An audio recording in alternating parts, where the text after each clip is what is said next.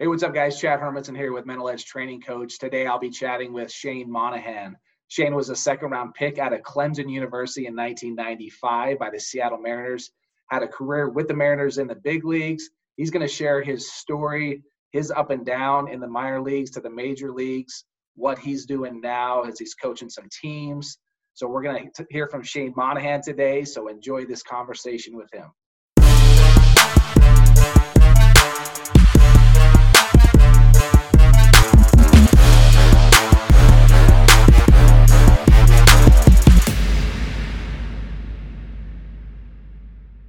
Hey, welcome to the show, Shane. How's it going, man? I'm good. How are you? I'm doing awesome, man. Out here in Las Vegas, it's 105 degrees, sweating like crazy. You're out down in South Carolina, correct? I'm in Bluffton, South Carolina, outside of Hilton Head, and it's 95 with about 87% humidity. Love it. Love it. Yeah, so Shane was drafted in the second round, 94. We were in the same draft. He was a stud coming out of Clemson as an outfielder. So I've been making it a point to get people on here that look just like me. With that, I told you before, I was looking at your baseball cards, getting some info, looking at your history, and I'm like, man, you had a luscious set of hair. And, 20 plus years later, this is what we're dealing with. So it's all good. 2 kids and 1 in college, and you're bald. That's right. That's right. So tell us about kind of your upbringing. Were you just a baseball player, or did you do a whole bunch of different sports growing up? Yeah, so I grew up, I bounced around the country because my dad had played in the NHL for 12 years. I come from a huge hockey family. My grandfather's in the Hockey Hall of Fame. My great-grandfather's in the Hockey Hall of Fame. My dad played in the NHL. My uncle played in the NHL. So, my dad was a solid NHL hockey player, but got traded around to a couple of different teams, and we bounced. And then my grandfather coached the Atlanta Flames, obviously, when they were in Atlanta, and that's kind of where we settled as a family. I was playing hockey. I mean, I was like 7 years old playing against 10-year-olds. And then when the Flames moved, the rink shut down, and I was kind of left with – I remember one year I didn't play any sports, and my dad was he was retiring, and he was trying to figure out, what's he going to do, because I was crazy. That didn't change when we played. Right. But I got into football. I was into hockey, and then baseball just kind of happened by accident. I mean, I literally was sitting in the front yard with a kid. He was a buddy of mine in elementary school, and he was throwing me the ball, and I kept throwing it back to him, and his dad was a coach, and I kept throwing it back to him harder, and he's like, "Do you play baseball?" And I was like, "No, sir, I play hockey and football," because I love the physical part of that. And then he said, "Would you play?" And I was like, "Sure, just call my dad or mom and ask. I'll do it, whatever." I mean, and then that's how I started baseball. So, yeah, I played multiple sports up until I had an injury in football, which was about 13, 14. I broke my wrist, and I was like, man, I'm pretty good here. So you didn't play football or hockey at any age in high school or anything like that? No, I was up to about freshman year in high school. I had decided I broke my wrist in the growth plate, and it was all deformed. And I was like, the doctor kind of scared me because he said that he's going to have to put a pin in there, and he didn't know at that time if I was going to be able to play sports again. I was like, I'm out. I'll just play baseball. So you have quite a history of family members playing hockey. That makes a lot of sense, not knowing that prior to our call, knowing how you were on the field. I always felt like you were a very aggressive player, kind of definitely no fear attitude type guy. Is that where that comes from? Yeah, it's crazy, especially with the lineage you have in your house. My dad was a very quiet parent. He would sit down the right field line. He didn't get involved in a whole lot, but his rule was when you're playing, you're wide open, like your hair's on fire. This is the last time you'll ever play. And he just kind of from an early age, he just said, listen, if this is the first time someone's seen you play, you need to let them remember when they leave that park, that they saw you play. Obviously, you see Ken Griffey Jr. and we know, oh my God, but just growing up, I had so much passion for the game. I loved baseball. It was my life, right? And just like it was your life. And I just, I grew up, man. You had to fight to eat at the dinner table. Your dad was a NHL fighter, and your mom was a professional figure skater, and mediocrity was not accepted. And Your grandfather's coming over every other day, and he's a Hall of Famer. And I just knew I had some skills. I mean, when you were younger, I didn't know. Man, I was just playing, man. I just loved the game. I didn't know how good I was. Sure. And the way I played the game sometimes set me or ostracized me away from the younger, the kids on my team, because I was like, I wanted to win, and that just kind of fueled me. That's awesome. So when you kind of started going through your high school, now you're just playing baseball. At what point did scouts start to take a look at you in high school? Yeah, so it was funny going into my junior year. I hadn't really heard. My dad and I had a very candid conversation of like, look, I can't afford to send you to school. You can go down the road to Kennesaw State, which at the time was an NAIA school. Or heck, we were even talking about I was going in the Army. Like I was going to join the Rangers, or I was going to do some, that was my mentality, because we just didn't have the funds for them to, I got a brother and a sister as well. And Dad was working for UPS, and I played through East Cobb. So I was with the East Cobb Astros, and one fall, we were in some small little tournament. The first time fall ball had really taken off in Georgia, and I had a huge weekend, and it just so happened to be that my teammate Ryan Ritter was like really good, and he played pro ball, and a lot of guys were there to see him. And next thing I know, like that Monday or Tuesday, I'm getting a ton of letters from colleges. So really that fall of going into my junior year, it like kind of happened for me. And again, playing at East Cobb with the Astros, you're on the team with like a lot of really good players. So schools were seen, so you kind of got seen. But going back to how I played, that kind of put me on the map. And then it just came down to, who was going to offer the most money, or where I could step in and compete for a job. What was your size when you graduated high school? So I graduated, I was right at 6'1". I was probably $175, $177 when I left and went to Clemson my freshman year. And then when you graduated, you probably put on a good, strong 25 pounds. I was 6'1". When I got drafted, 95, I was 6'1", 215. Okay. So it was, I just remember, I'm like, look at this dude. This dude, he looks like a fullback. Yeah, it was, so I went from, there was a lot of talk in our weight room with our coaches. We want to put muscle on, but I didn't want to affect my speed. Yeah. I think my freshman year I ran a 6'6", 60, and then my sophomore year I was about a 6'4", 2, and then a pro day in my junior year I ran a 6'3", 1 and a 6'3", 3. Yeah. And my big concern was yes, I want to be strong, but I don't want to pack it on and have it affect my jumps in the outfield or be able to cover ground. And so I left probably 210, 215 range. As we know, going through your minor league season, I mean, literally my first year, I went from the College World Series to Appleton, Wisconsin, home for 2 days to instructional league. By the time I got back, I was like 188. Yeah, just depleted, right? I mean, it just melted me. Like, college, I think the most you play in a regular season is maybe 50 games and then in playoffs. So I went from 75 games to like Appleton, which was another 30 games, to the instructional league, which, they crush you. I was done. Couldn't even eat when I was in Arizona. It was hot. Yeah. I mean, I was like, what did I do? Like, what is this? Pro ball's awesome. And you were coming out of high school, right? Weren't you drafted out of high school, right?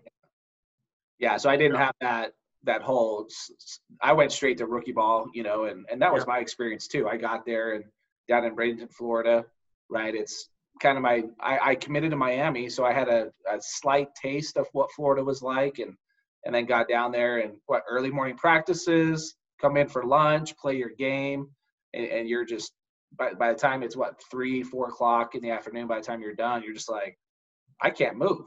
Like I'm exhausted. Yeah. Right? Crazy. Yeah. So let's talk about, so scouts are starting to look at your high school, during that time, and then you commit to Clemson at that point. Walk us through what your college opportunity was like, and what did college do for you?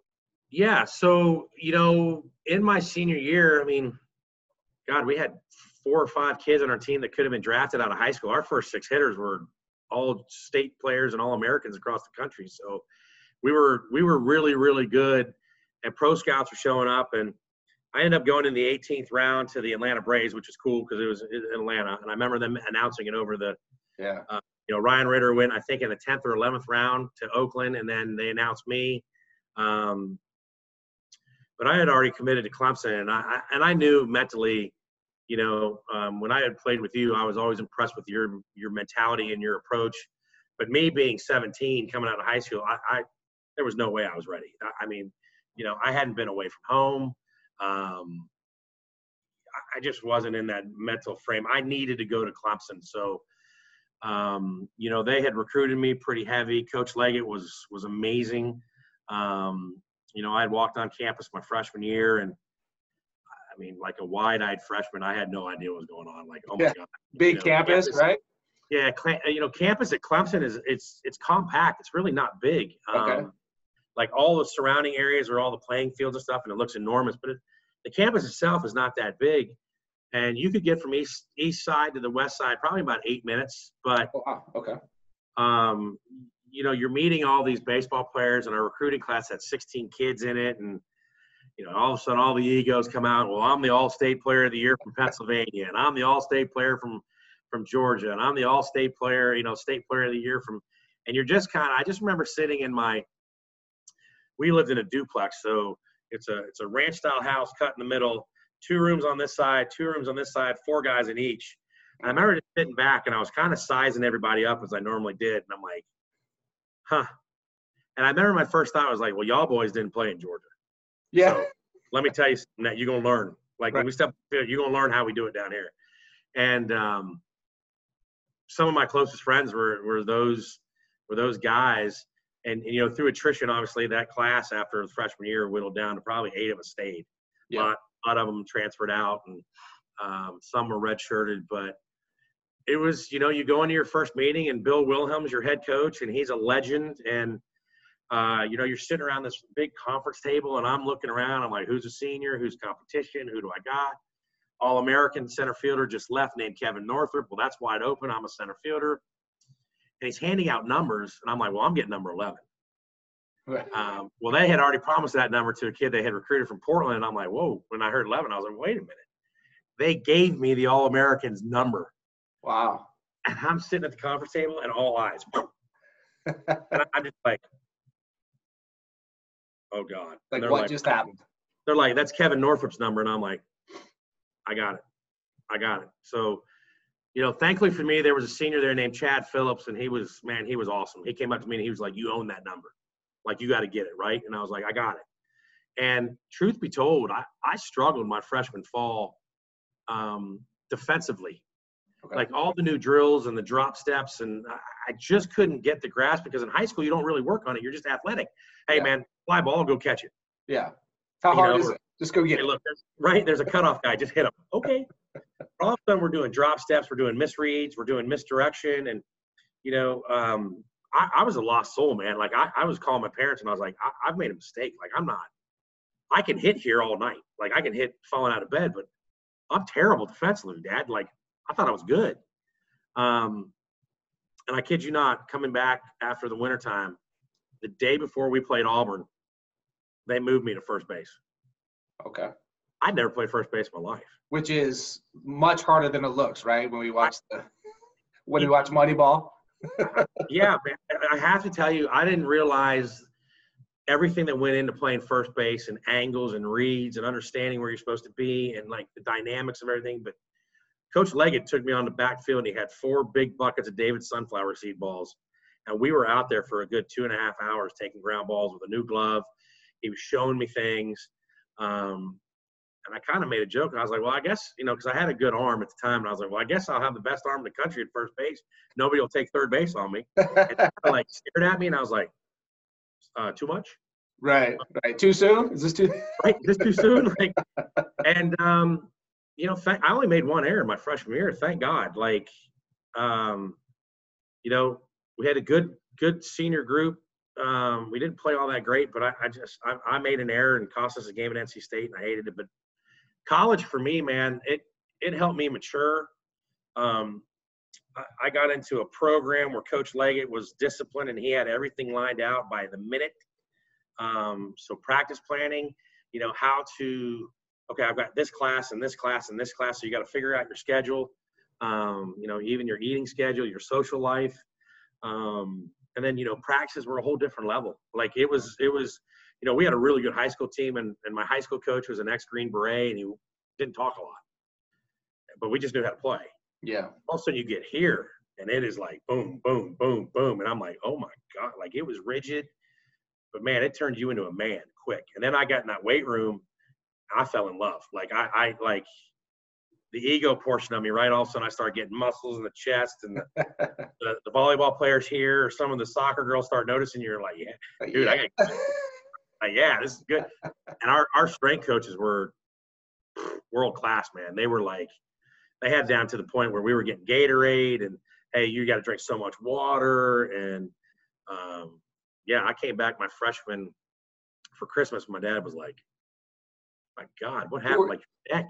I mean, I was like, and at the time, I think I was like 190. I went from 177 to 190, and he's like, what? I'm like, yeah, I'm jacked. Yeah. I'd love to be 190 right now, by the way. I was not jacked. So, yeah. That's awesome.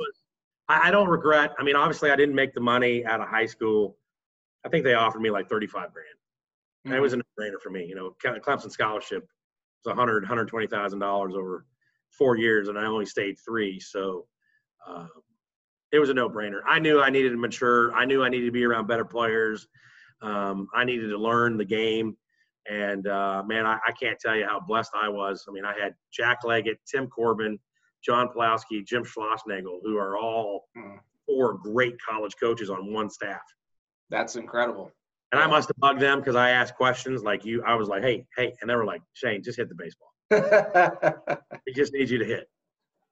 So I'm interested on when you were moved to first base, because you're thinking, I'm the dude. Like, I'm coming here. I'm an outfielder. This is what I do. I think you probably agree going from the outfield to the infield is much harder than going from the infield to the outfield. 100%. Yeah. So it's trying to learn all the intricacies of that. So you played your freshman year, you were first baseman. I mean, I got up until the ACC tournament, and then they put me in right field. So I go from like regular season to, hey, we got to win the ACC tournament to get in the regional, and you're going back out the right field. And I'm like, what? I haven't taken a fly ball in like 5 months. Like, what are we doing? I just got the hang of first base. And David Miller, who was the first-round pick in '95 for the Indians, truth be told, and I'd never tell him this, but I mean, I've told him since, but he should have been our starting first baseman. He could hit a little bit, and maybe I could have probably DH'd that at the time because he was way better than me defensively. And I know I was in the lineup for my bat, but at that point in time at the ACC, that's when he kind of stepped in. I moved out, and really kind of most of our freshmen had moved into that senior spot. We rolled and won the, a senior hit a grand slam for us to win the championship. But mentally, I knew I could hit, and all I cared about was hitting anyway, and I was in the lineup. Yeah, I'm playing. If I could be serviceable at first base and not cause us to lose a lot of games, we're good. Right. We're good. Now, did you go to the outfield your sophomore year then? Yeah. So coming back in, Tim Corbin had been hired in, and the first thing he told me was, I don't care about all these drops down. I want you just to go get the baseball. Yeah. And that relieved a lot of stress for me. And then I got the footwork. Okay. Like once he did that, I was able to get the footwork and the reads and I was teaching other guys on the team, and then I was able to read swings, and we were positioning. So I was playing center field, moving everybody. And just in that fall with him, like I learned a million times more, right? I was relaxed. I'd put up some good numbers. So the pressure, to have another good year was there, but I was like, I've done it already. I can do it again. And it's just like you rock through high school and you're the dude, and hey man, it's just another season. Let's go put up, 400 and hit our 20 bombs. And you don't know anything. You're just playing. Just playing. Yeah. And you're just playing. I just wanted to grab the new Easton bat. Let's go hit. That's all I cared about. So you mentioned you've always been able to hit. That's just been part of it's been somewhat natural for you. How has that come? What do you do in regards to getting yourself ready? How do you approach hitting? Yeah, so from basically high school on, like my dad had a series of, I did the wrist rolls, right? So I had the broomstick and the wrist roll to get the big forearms because it ties into hockey with the wrist shot. I had the rice bucket for my elbows and my forearms until they would burn. I would grab rice. I had a tire that was cut in the middle, so I could get that stop, pause, and then snap through. You know, my dad read an article one night in Sports Illustrated about Darryl Strawberry swinging a wood bat in a pool, so that was pushing against the wood, and then the wood was soaking up heavy, and you get that. And I started really doing that every day at 14, and my bat speed went through the roof. But my routine was simple. Like, I watch all these hitting gurus talking about all this weird stuff and all these arguments on Twitter, and I was even part of it. Dude, I'd set up a tee. I'd hit 30 balls to left, 30 balls to center, 30 balls to right. Done. Let's go to front side flips. Coach Kors would come down, front side flip me, throw light BP, and I was constantly working on staying inside, middle, and middle away, because I knew I could pull. I knew that was natural for me, so I would work on it every once in a while, but my focus was middle away, staying on. I always envisioned kind of a lefty slider, lefty curveball every time I took BP, and even if they're a righty, because that was the pitch that gave me trouble. So my routine was really basic. I mean, it was tee work, high tee work, front side flips, you know, and I was a big believer in, like, you know, I get kids to do lessons with me all the time. Well, I took 200 swings. I'm like, why? Yeah. Why don't we have 50 great hacks, quality, focused, take your time, see the pitch, vision the pitcher, and do 50 great hacks. It's just as good as doing 200 mediocre hacks. I narrowed that down.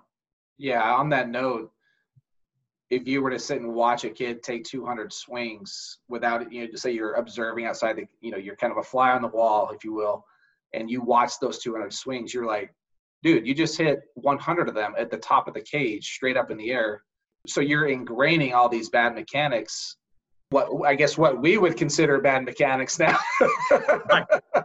Now we are the dinosaurs of this game. Yeah, it's just interesting because it's, you know, people are trying to, and, you know, I talked to Jeff Fry, I've talked to different people, and I watch, I observe, and I try not to hate on anybody in regards to what they're teaching. But I do think there is somewhat some ways that you go, is maybe some absolutes in a way, but also, there are some guys that can hit a certain way. Sure. But this game's been going on a long time, you know, and you tell us what was your approach in regards to, you know, if we talked about bat path, what would that be for you? My bat path is I wanted as quick as I could to get to the baseball and then stay through the baseball as long as I could. Okay. So, you know, the discussion is now, well, we got to get it back here on plane. And, you know, I have a dad on my 14-year-old team that I coach. He's my assistant. He's one of those guys like, no, I want to get the bat entered in the zone back here. And I'm like, you're done. You're done. Because if my bat gets back here and then it's sweepy, I want my hands coming forward with that bat. And the bat's going to get in the zone naturally. And then you get your extension through the baseball, like Jeff Fry's been preaching this whole time on the Shigon movement, right? I mean, he's right. You know, I'm not going to say names, but the one guy that's teaching it, you know, Aaron Judge, my God, the guy's 6'7". He's already got leverage built in his swing. That works for him. Right. But for your average kid, you know, or, hey, you can hit like Barry Bonds. Bro, could you and I hit like Barry Bonds? No. Well, and that's the thing right there, too, is if you probably have seen the interview with A-Rod and Barry Bonds. Barry Bonds talked about just what you said. I want, you know, if he's left-handed, I want my front arm going right down to the ball. Yes. Take my hand to the ball. If my hand is going first, the bat's going to follow. So it's giving that illusion of the bat is somewhat laying back. Right. Because my hand's going forward. Think about Rafael Palmeiro, right? We were always amazed as players. I was always amazed. I always looked at lefties. I could care less about right-handed hitters. I was a lefty. Yeah. So I was constantly studying video with our video guys. Like, let me see Palmeiro swing. Because from the outfield, it looked like it was slow and it was long. Now, he was in the zone. But it was, I mean, he had that little toe tap, but his hands were whoop. Oh, and then it was effortless, too. Yeah, he could keep it through the zone. And I'm like, how do you – but he wasn't long. His hands were so short to the baseball. Yeah. I mean, I don't know, you know, that's just a natural thing that comes along, but I'm dumbfounded kind of where we're at now. I've got a team down here. They've sent all their kids to me. I have fixed all of these PVC swings, and they are crushing the baseball now. And it's so rewarding to see, like, they bought in, they understand it. We're just teaching. I mean, look, my lessons are easy, man. It's tee work, front side flips. You get 180 swings. I want you to get exhausted because I want you to learn how to fight through when I'm tired. Yeah. And I'm in the third game of the day and I'm exhausted. How do I not give this AB away? And that's what we talk about, a lot of the mental approach. Yeah. You can have great swing and terrible approach, and you're going to be a terrible hitter. Swing does not dictate how you hit. You've got to have some type of mental approach to the game, to hitting. So let's talk about that. So you've now started your own club teams. You're an organization. You're doing lessons with kids. So you've had players. What age group are you doing? So we've got teams right now, 10, 13, and 14. And then like next year we'll be 10 through 15. Okay. So you're seeing players come to you with these swings that they're being taught to get that barrel back behind them and essentially up through the ball, right? Which that probably happens, right? If it's out front, but that the part of getting it behind you, you're seeing that now with those kids that are coming to you. Yeah, absolutely. And are the dads all buying into that as well? Like, what's going on there? No, it's kind of funny because like in the fall they adopt this new hitting philosophy, and Johnny goes out and he goes 0 for fall, and his dad's like beside himself. And then they bring him to us, and they're like, "We don't understand." And I'm sitting there and I'm laughing. I'm like, "Where did you get this from?" "Oh, we were on a YouTube video." And I'm like, "Dude, you can't teach hitting off a video. You look at video to break down certain aspects of a swing or certain things, but I can't teach your kid to hit like Mike Trout. Right. I can teach your kid to hit like him." So we've got to look at, number one, how athletic is the kid? How strong is the kid? Like what does the swing look like? So I always use 10 to 15 swings off a tee, and I kind of analyze it. Yeah. I'm like, okay, so we're talking 10, 11, and 12-year-olds. We're talking about seeing the baseball, okay? Making sure at that point in time, there's going to be fastballs being hit, but let's get a good pitch to hit. Mm-hmm. Let's get it out in front of the plate. Like, let's hit that fastball out in front of the plate. Let's not wait till it's back here. You're done. Get the barrel going forward. So it's very simplified for them. At 13, we start talking about approach. Yeah. We start talking about that. Hey, what do you hit well? What do you not hit well? Well, I don't like the inside pitch. Well, don't swing at the inside pitch until you get too straight. Let's look middle away. So what do you need to be able to accomplish that?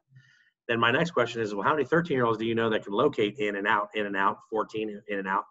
Your better players are able to locate. So we've got to start taking things away. And I'm just big on teaching, like, I was always taught your AB starts in the dugout. Yeah. I'm watching the pitcher. I want to know curveball, fastball, changeup. What does he throw for strikes? What did he throw in warm-ups? If he kept bouncing his curveball, I'm down to 2 pitches. His changeup's not all that great. Now he's a 1-pitch pony. He's in trouble. Yeah. He's in trouble. And then all I needed to worry about is velocity. What does it look like? So that's what we're starting to teach these kids. And it's kind of refreshing to hear other teams' philosophies. And then we go and play, and, look, I'll brag on my kids. They mash. My kids hit, and it's old school. Right. And they're like, other teams are like, what are you teaching your 10-year-olds? And I'm like, they're advanced. We're already talking approach. Yeah. Staying inside the baseball, driving it to opposite field.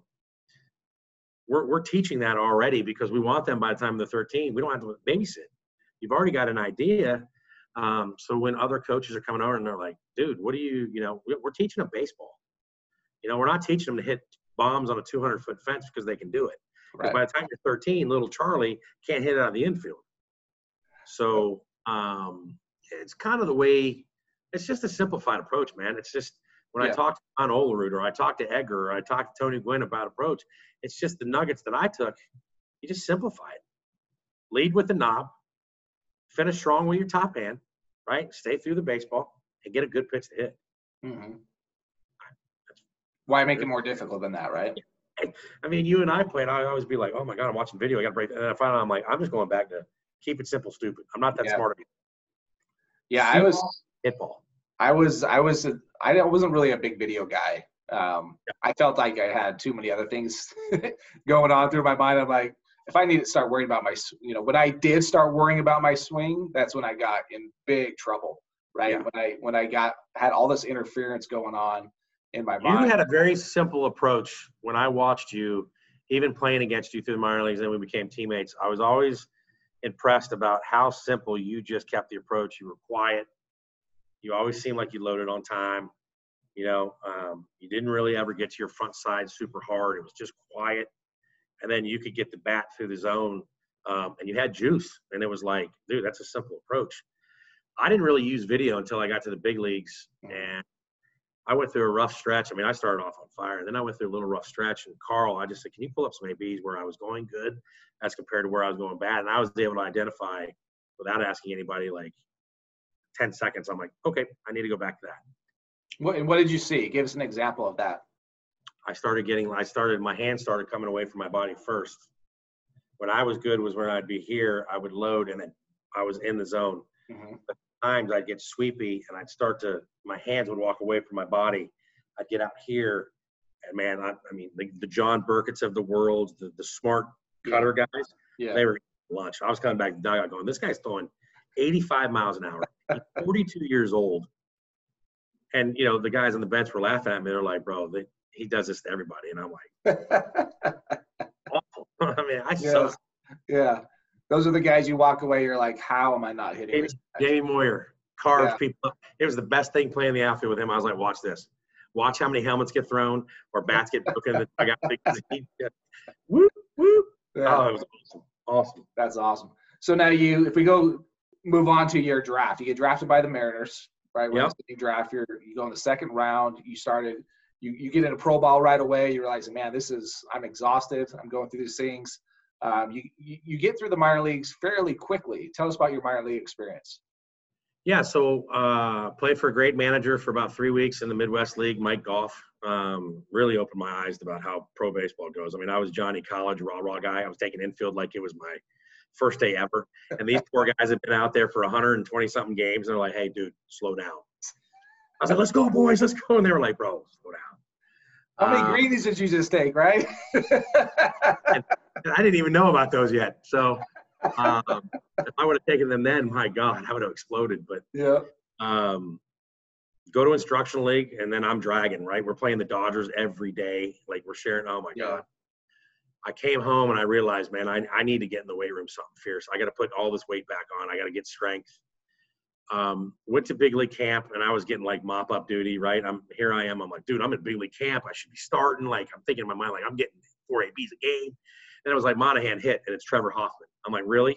Hey, Monahan hit. You're facing Troy Percival. I'm like, what? Yeah. And then I got sent to high A ball in Lancaster, California. Played for Dave Brundage, who I basically came up with him the rest of the time. And you know, he was different than Golfy. He was quiet. He kind of let you play. And truth be told, I kind of struggled with it at first because I like those tough. I like those guys that jumped on you a little bit. Yeah. You know, he was just kind of quiet. He let you play, and I didn't know if he liked me or. I mean, I just knew I was in the lineup every day, and had a really good first year out. I think I hit 288, maybe 281, somewhere in there. 15 bombs and 100 RBIs, and I'm like, all right. I mean, yeah, I'll take that.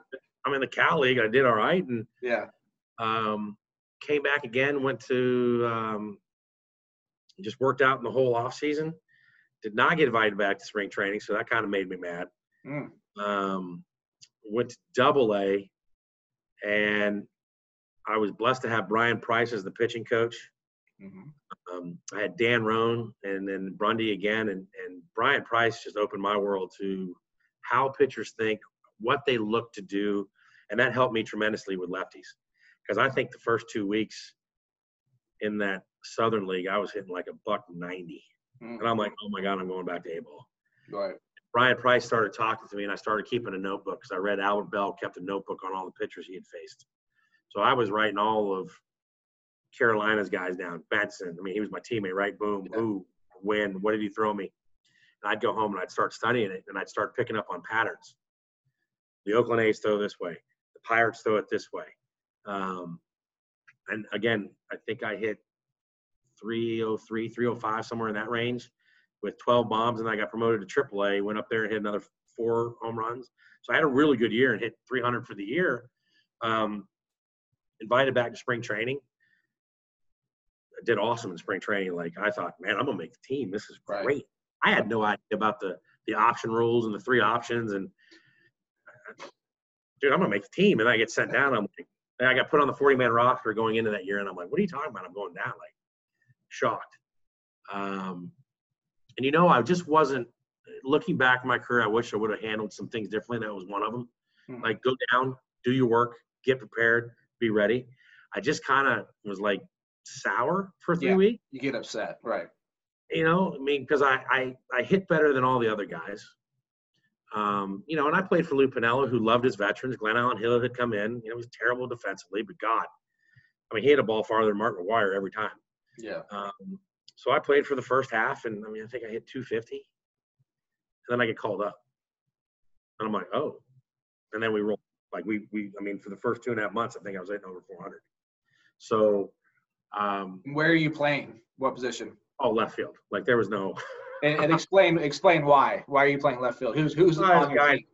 The guy in center field named Ken Griffey Jr. and the guy in right field was a Gold Glover named Jay Buhner. And I think I was the 58th left fielder to play with Junior, and they were like, finally, we got a guy that can play defense. He's going to be the dude. And number 2 on my list, I wish I would have never listened to all the outside interference, because I was like, I'm here. Like, I'm set. Like, the Mariners love me. I'm going to be the left fielder every day for the next 10 years, blah, blah, blah, blah, blah. Yep. Go back to spring training, and you got John Mayberry, Matt Mieske, Butch Husky, and I'm like, what? Like, you're not allowed to bring in any other outfielders, right? Yeah, like, I just hit 250 as a rookie, man. Like, I just hung like, you know, and I was hitting like 320 going in the final month of the season. Like, really? So again, that mental, I just would have just been a little more patient, you know, let things kind of play themselves out and just go about it. But yeah, I mean, you went to the minor leagues are a grind, man. Yeah. So you're playing with my favorite player growing up, Ken Griffey Jr. What was that like? It's like watching a cartoon character every day. The things that guy was able to do, I'll argue with anybody. I think he's the greatest player to ever step on the field. If he doesn't get hurt in Cincinnati, I mean, Bonds is in second place. Yeah. To be honest with you. Now, look, Barry Bonds was great. I watched Barry Bonds. I played against Barry Bonds. I got to sit and watch that dude for 2.5 years in center field, get late jumps and run balls down like it was nothing, jump over the fence. I remember one game I was leading off, and he was like, hey, just want to let you know, third pitch, I'm going upper deck. And I'm like, who says that? I looked at A-Rod, and he's like smiling. I'm like, is this guy serious? Like, I'm just worried to try to get on base. Yeah. I get a base hit bunt. I get on. A-Rod moves me over. Third pitch, bang. Upper deck. And I'm like, this is from another planet. He could run. He had a cannon.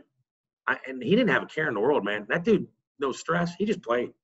Yeah, that's what amazed me about him. Like, he's just the happiest kid in the world, right? Yeah, he didn't watch video. Like, he wasn't studying pitchers. It was just, because we sat on the bench and you look at all these other players and you're like, well, he's not bad. He's average. Okay. And then you got this dude and you're like, this guy just walks up and plays. Then A-Rod was a preparer, right? He had video and notes. He was a prepare guy and study guy. Edgar could tell you everything the guy was going to do, his little nuances with a glove, this. I mean, Junior would show up like 8 minutes before we're supposed to start spring training. He'd walk on the field, take his BP, hit 42 bombs, be like, see you in a week, boys. Yeah. We're like, okay. So my rookie, I'm like, he ain't going to shag. Like, he doesn't have to shag. He just goes in the clubhouse? He walked out, got in his car, and went to the hotel. And Mike Tillman's like, hey, young buck, just leave that be. I'm like, yeah. Don't worry, I'll balls, Griff. It's like 115 degrees. Like, I go in the cage with A-Rod. We'd pick up balls together. I'm flipping to Ken Griffey Jr. He's like, all right, later. I'm like, you just hit 100 balls, but are you going to make me pick them up?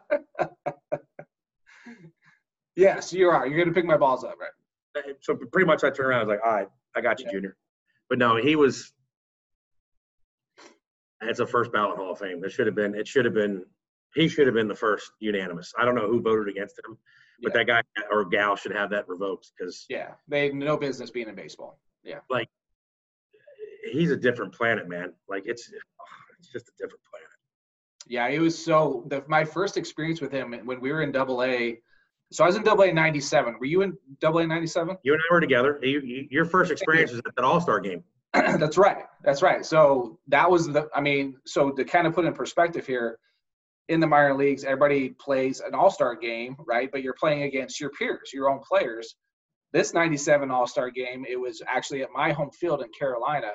Yeah. And it was the All-Stars versus the Seattle Mariners, right? Yeah. So I'm 19 years old. We're playing together, and except you're on the Mariners.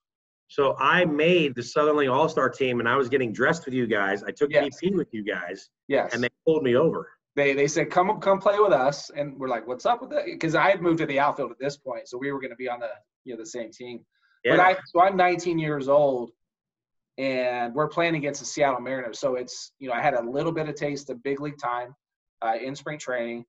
And I'm like, holy crap. I'm playing against Ken Griffey Jr., Alex Rodriguez, Edgar Martinez, Jay Buhner, I think Randy Johnson, they're all there. Yeah. And I'm like, and I got to meet A-Rod in the outfield, and I was shocked at how big he was. His shoulders were this wide. I'm like, you're playing shortstop? Yeah. I was shocked. Yeah. So that's just amazing to be on that team in general. I mean, Edgar Martinez, one of the best right-handed hitters of all time. I got to be honest with you, man. I was so disappointed to get pulled off the Southern League All-Stars. You wanted to play with us?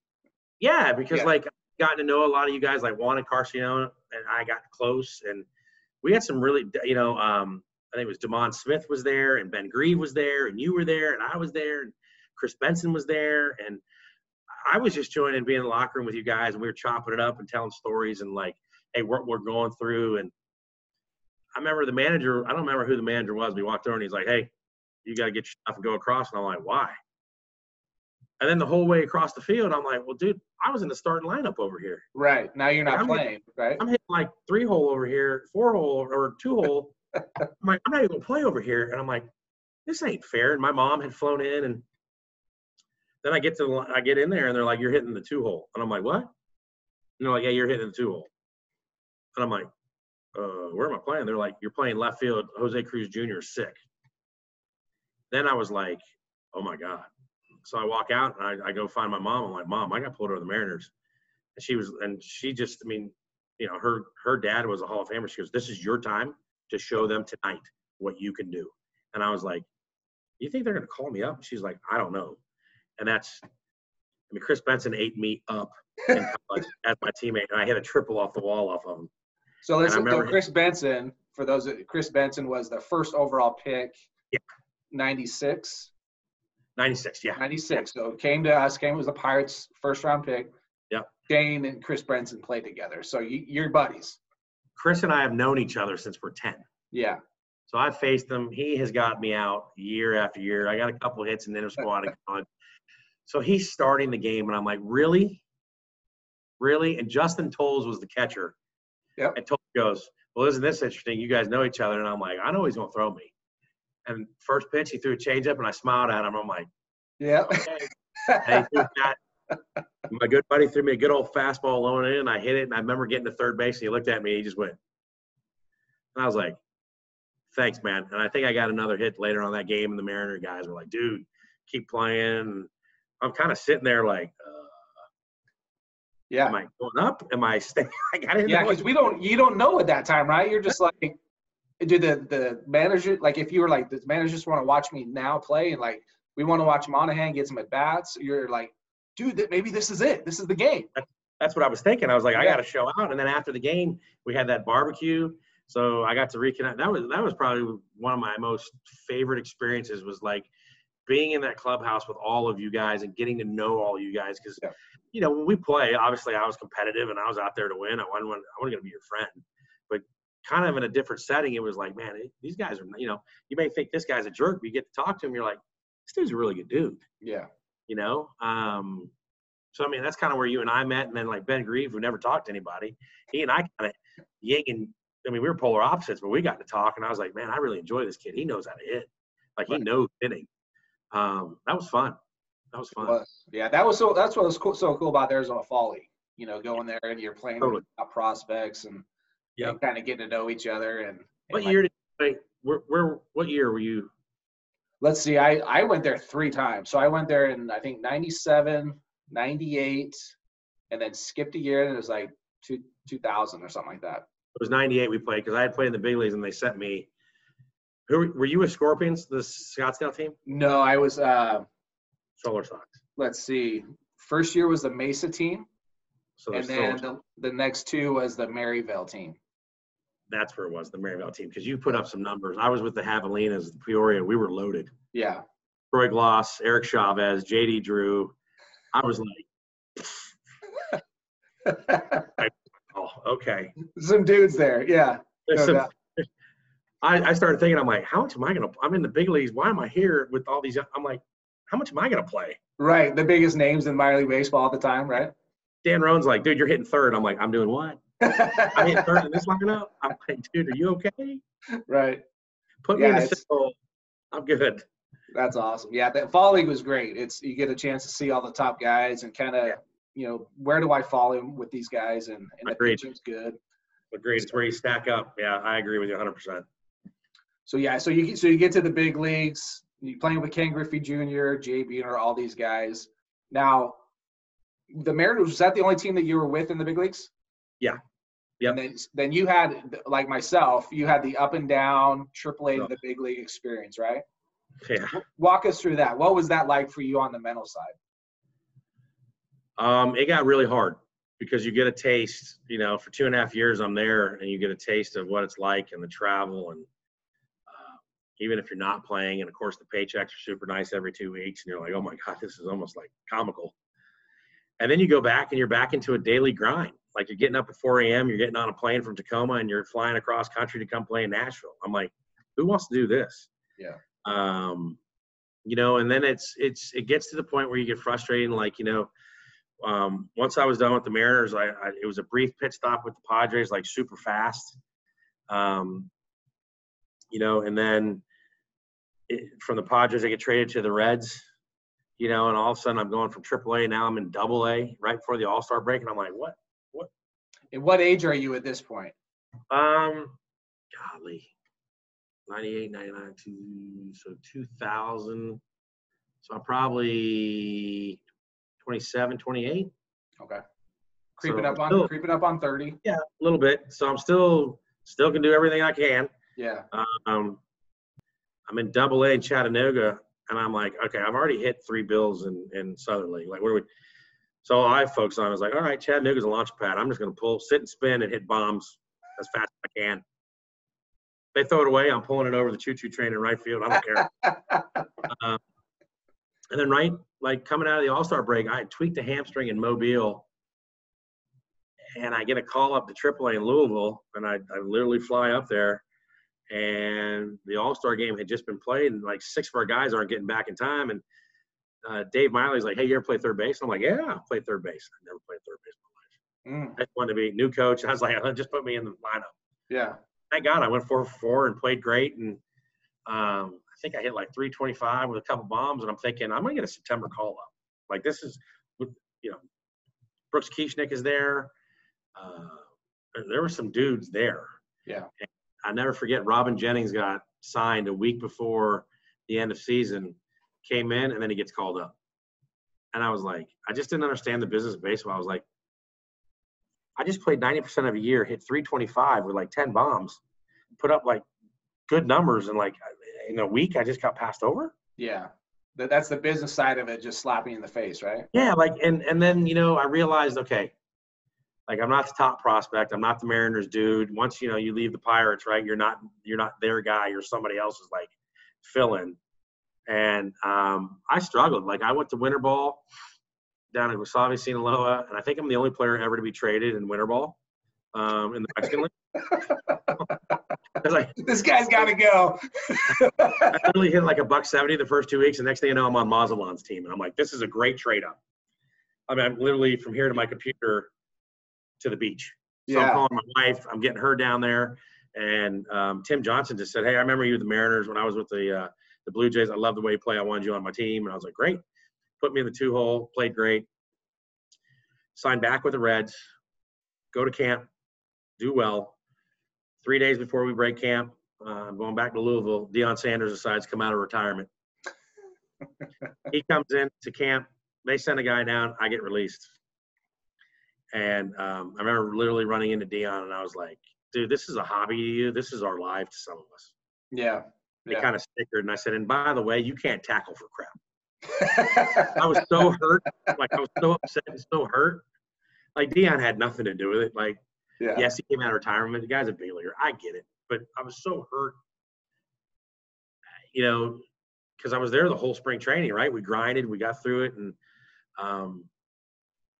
I went home to Arizona, and I had no idea what I was going to do. I ended up signing with the Solano Steelheads because Paul Menhart, my buddy, was there, and Jason Brosnan was some of the guys from the Mariners. I was like, man, I'm going to go play. Yeah. And, you know, I'm cleaning out double-wide bathrooms so that I have to pay rent. You know, I'm taking care of the locker room, and I'm like, how does this happen 2.5 years removed from the big leagues or 2 years? Like, how am I cleaning a double-wide toilets just to be able to play? Like, where am I? And that's where that's where the mental side of it took its toll. Yeah. And then Pittsburgh called. So I was like, yeah, I'm and they sent me to Altoona. Played for Dale Swain. Yeah. Another guy that was super quiet, and he basically was like, look, I know you're a veteran. I just need you to kind of babysit J.R. House. And now I'm like, oh, now I'm Bull Durham. Yeah. Okay. So, like, I'm done. Like, this is it. I'm not doing that. Yeah. And I'm like, all right. So hit 295 there for a month. And then I got called up to you guys in Nashville. And it's like a month left. Marty Brown never played me. Oh, wow. You were there. You were mashing. I think Ryan Radmanovich had ended up signing. And I was like, really? That's and right. Radman and I like crossed over everywhere. I'm like, really, Ryan? Really? Yeah. and I just remember coming in like the final game of Pittsburgh. I was like, I'm not playing. I went and had like 3 strawberry daiquiris at TGI Fridays pregame. Because I'm like, dude, I'm not going to play. I mean, you're in the outfield. 2 other young dudes are in the outfield. I'm like, but I enjoyed that team. There was a bunch of good dudes on that team that were good guys, you know, and it was eye-opening. But after that season, I retired. Yeah. I was done. Like, I was bitter. I didn't want to play anymore. I got home. I had no idea what I was doing. I basically took a golf course job, picking up balls and a bag boy. Like starting over, right? Get me away from the game, right? I don't want anything to do with it. Yeah, and then guy comes off the golf course, like, hey, man, you ever been in sales? And I'm like, nope. He's like, dude, you're in shape. And I was like, yep. And I ended up selling fitness equipment for 6 months and was killing it. And then Kansas City called me like 3 days before spring training. They said, we got a chance for you to make AAA. Worst case, you'll start in the outfield every game in AA, and we're going to pay you like $10,000. I'm like, sign. Yeah. And then I get home, and I'm like, grab the bucket of balls, grab the net, grab my bats. And she's my ex now, but my wife's like, what? I'm like, what's that? I just signed with Kansas City. She's like, have you even run? And I was like, nah, I'm in. We're good. I'm out back hitting balls, like, come on, feed me. I had a great spring training. I did nothing. I had a great spring training. And then Bucky Dent was the manager. Kevin Long was the hitting coach at AAA. And they just said, hey, man, you're going to go to AA. And I played for a guy named Keith Bodie, who was like, he was my guy. Like, he was tense. And I knew this is the last journey. I met guys like Chan Perry down there. They were great guys. So you're in the mindset right now of this could, like, I was already in the mindset I'm done, but now I got another chance, but I'm just going to go play and have fun. I'm just going to go back to when I was 12 years old. I'm going to show up the field. And I think I hit 310 with like 12 bombs and like 80 RBIs. And then I tore my knee like 3 weeks left in the season. So I started rehabbing, and then it kind of crept in. I'm like, well, I'm not going to rush to come back and play AA playoffs. When I just put up huge numbers, I was a Texas League All-Star. I could sign. So that's what I did. And then I went home. My son was born. So I was like, okay, we're good. Yeah.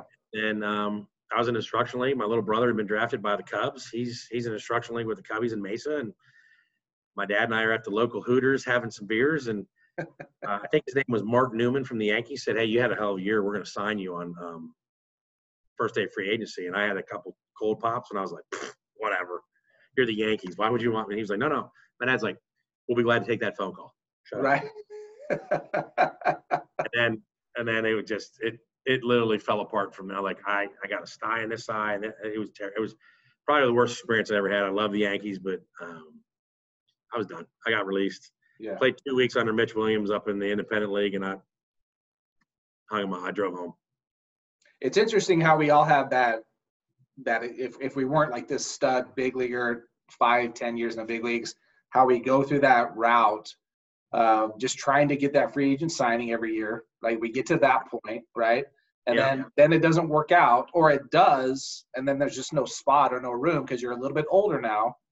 And then you go in that well, I think I got one more in me. I'm gonna go play independent ball, right? And I played independent ball one year, and I had a blast. It was so fun. But you're like, it's such a long track in ways to get back, to even go to AAA. Yeah, very much so. I got to the point where it wasn't even free agency. It was just getting insurance. Yeah. I mean, I was like, how much are you offering? They're like $9,000. I'm like, done. When does insurance start? Because I had the kids. Right. Jeff Ball was my roommate in the last independent league stop, and I had known him for my whole minor league career, and we had fun. And my little girl got on the phone. She's like, Daddy, I want you to come home. And I was like, that's all I need to hear. I'm done. Like, I need to go home. And then,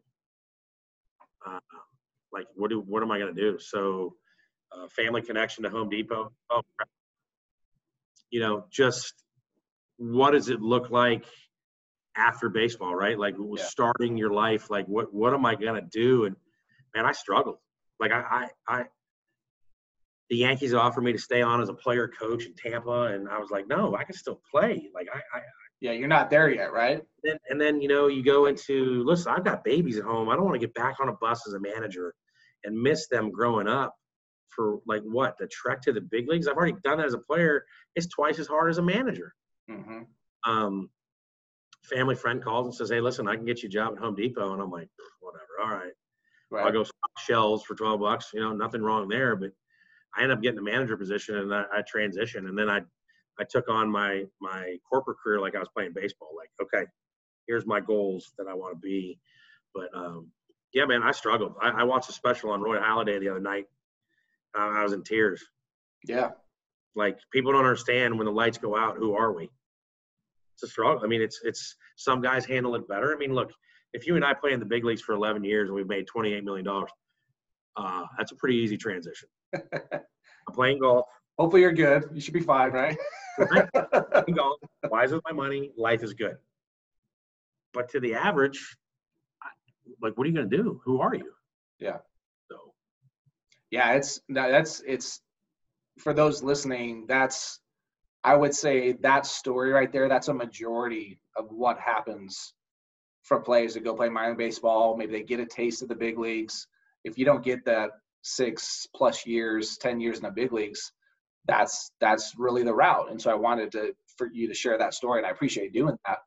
No, I mean, look, I mean, watching someone as great as Roy Halladay battle with that, even when he was done and he's a Hall of Famer, hit home for me, because I was like, God, because at the time, I'd always prided myself on being one of the mentally toughest guys or mentally tough players around. And, for a long time, my wife was like, maybe you should go talk to somebody. I was like, I don't need to talk to anybody. This is macho bravado. Like, dude, I'm fine. Like, I'm trying to figure out who I am or what I need to do. And right. When in survival mode, look, I'm a dad. I got to provide for my kids. I'm just going to battle and scrape and claw. And then, it just was a battle as far. I mean, I didn't get into, some of these poor guys, man, with the drinking. I was never a big drinker, pill popping. I wasn't that guy, but I can see very easily where a lot of these guys do that, because you and I, from a very early age, this is what we were. Yeah. This is what our identity was. You go back to Clemson University, people don't know Shane Monahan. They know Shane Monahan, the baseball player. Right. Go back to my hometown, now know me as a person, but it's always baseball. That's what you're identifying. Always associated with that. Yeah. And I always used to tell my ex, it used to bother me. I was like, because they don't know me. And they don't know the success I've been in the corporate world. Yes, that was a huge part of my life, and it defined somewhat who I am, but it's not who I am. Yep. So I got into coaching, man, and it just fed my fire. Like, it got me competitive, and I was like, to the boys that want to make a run at this and they're competitive, I'm going to pour my heart and soul into you. And great program in Atlanta. We had a lot of kids sign. And that was kind of like the adrenaline high I needed, man. Kids are like, Coach, I'm signing with it. And I was like, yes. Like, draft day, I was like, or they give you the call like, hey, and I was like, look, this is a great day, but this is where the work starts now. Okay. Everything up to this point was easy. This is where it now starts. Like, this is where your grind is going to start. Right. They were like, oh yeah, I got it. I'm like, no, you're not listening. So yeah, it was a struggle for a while. Yeah, that's awesome. Well, it's cool that you're able to now, because I felt the same way. I was kind of bitter. I would say I was bitter when you get that last release, or you go home, you're like, well, now what? Now you're mad at the game. You're mad at baseball people. Like, what do they know? They're releasing me. They let me go. You're keeping that guy instead of me. So all those thoughts go in your head, in your mind, and then you're like, then you start getting kids involved, right, and wife, because you're now around 30 years old, and it's a whole different ball game, and you kind of figure. I think I had my fourth kid. My wife was pregnant when I decided to hang him up myself, and I was like, I was going to go play independent ball again for Johnson, the guy that you play for, Tim. Yeah. And no, I'm not. It was Butch. What was his name? Butch Hobson. Yeah. Yeah. I had signed to go play with him, and he's like, hey, we report in like 3 weeks, and the spring training was already done. I got released by the Angels, and I was like, okay, I'll go sign with them and come home. And about a week into my workouts, continuing to work out, and I had a shoulder issue going on. I'm like, what am I doing? Right? What am I doing? And it just kind of hit me all of a sudden. I'm like, that's it. Like, I'm done. So it was hard. It was one of the hardest things to get over. And you're like, now what am I going to do? I came out of high school, I don't have a college degree. Yep. So yeah, and that's kind of what I tell kids, like, while you're playing, whether it's high school, college, pro ball, yeah, you're playing baseball, but it's not who you are. So correct. As you go through this, like, how are you going to identify with that? And maybe you need to find that out, right, sooner rather than later. Agreed. Great. Like, well said, dude. Yes. Yeah. So you're coaching all these teams now. What are you doing in your life now? Tell us about wife, kids, all that stuff. Yeah. So, single. My daughter's ready to mingle. Ready? No, I'm not good at it. Okay. Single suits me fine right now. My daughter is 20. She's at Grand Canyon University in Arizona, so she's a D1 cheerleader. Oh, nice.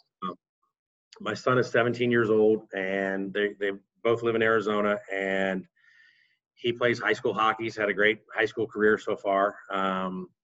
He is going to go the route probably of trade school. He's not interested in the big schools. I am a regional sales director for a radiant heating company.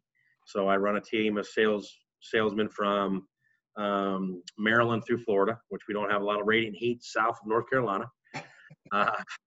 And then I do lessons and run these teams. And as we grow, I'll transition out of that regional sales position and just do full-time baseball, because that's my passion, like giving back to the kids and getting them prepared and letting them understand, like, not trying to squash their dreams, but giving them the, hey, like you just said, listen, there's more to this than just baseball is this piece. You've got to have everything else around you. So, I just, I fly out and go see my kids once a month. I take a long weekend, go hang out, watch them play sports. That's better than anything I've ever been able to accomplish professionally, is seeing your daughter put in hours of work to get a scholarship, and she gets an academic scholarship and a cheer scholarship, and she's really good at what she does and she loves it. And you're like, dude, this is like better than any All-American flag ever. Yeah. Your son has a passion for hockey, and he's really good, and it's fun, and you watch him and you're like, yeah, okay, this is so much better than playing. And then, I still got my competitive fire when I'm on the field. It keeps me going. And it's always funny to hear my assistant coaches that played at a smaller school. They're like, you see the game so much faster than, and I'm like, I'm 5 steps ahead of everybody else. Like I'm already, and they're like, I mean, that third base coach is thinking something, and I'm already shouting it out before he even gives it. And he's like, what? Yeah. So it's fun. You know, I'm not a coddler when I coach. I push them hard. Like I tell them, hey, look, you think you can get here, but I can see you can get here. I'm pushing you to here. Right. Don't quit here. So yeah, it stokes the fire, man. Yeah, absolutely. It's fun. It's fun.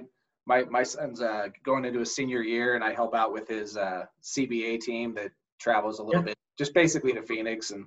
But it's fun. It's fun getting back in the dugout and hearing them talk, you know, hearing them tell their stories and how goofy they are. And oh yeah, it's fun. Different generation. For sure. Yeah, they're dabbing. They're talking about what TikToks they're going to do later on. Things got to be spun around, man. Yeah, it's crazy. Like, what's going on? Yeah. Well, Shane, this has been awesome, man. This has been very informative, and you had a great career. A lot to be proud of there. You know, it sounds like you've been great with your family, and yeah, man, this is great. Hopefully, we can come out to Vegas. Let me know, and we'll get together. And likewise, Chad, I have to tell you, I thought coming up and playing against you and playing with you, you were always, I think the people need to know you were first class. You always played the right way. You handled everything the right way. I don't know how good, I don't know if people know how good you were. But I will end with this funny story. In 1995, I think you were the 10th pick, right? That's correct, yeah. I had a pre-cut deal signed already with the Pirates to be the 10th pick. No way. I had already agreed to $1 million with the regional scout. Really? The regional cross-checker or whatever at the ACC tournament. So I'm like, dude, I'm a Pirate. Yeah. And then they called your name, and I'm like, who's that guy? And here we are. We look like brothers. That's so funny. Like, that's the stories I'm talking about right there. Dude, I literally, the day of the draft, I'm like, wait a minute, Chad Hermanson. Wait, they already said, I already had a note to write. Welcome to baseball. I should have known right there. Welcome to baseball. Right? Like how it can just change like that, right? Heartbeat, dude. In a heartbeat. Oh my gosh. That's hilarious. I love that you're doing this. I think it's great. I'm totally honored that you thought of me to put on here. Absolutely. Because I'm totally different away from the field than I am on the field. So now you got to kind of see but I think people need to know how well you did it and just the person that you are. So it's been awesome. Wow, man. I appreciate that. That's very kind of you. That's cool. Absolutely. Well, let's definitely keep in touch. I scout Grand Canyon, so I'm there all the time. Do you ever come out to those games? I do. I will hit you up. Absolutely, for sure. Okay, awesome, man. Well, thanks for coming on board. We'll chat soon. Yeah, bro. Okay, take care. Okay. Hey, guys. Hope you enjoyed that conversation with Shane. Shane is an awesome dude, former teammate. We were drafted the same year, had some experiences together throughout the minor leagues. Man, that story, I did not know that he was going to also be picked 10th overall by the Pittsburgh Pirates, had a pre-deal going on. That's the kind of stories that I'm looking for on this channel. That was an amazing conversation. Thanks, Shane, for coming on board. And again, remember, I have an online membership course where you can go to mentaledge.training. We're going to be turning this into a video vault where you can watch videos at any time. You're going to have PDFs to download. And then I'll also be doing an online membership to where I'm going to be doing weekly Zoom calls where you can sign up as a member. I'm going to make it extremely affordable for you, and we can have some conversations one-on-one in this group chats type session. So hopefully you enjoyed this conversation with Shane. And if you want additional resources, go to mentaledge.training. Thanks for watching the show.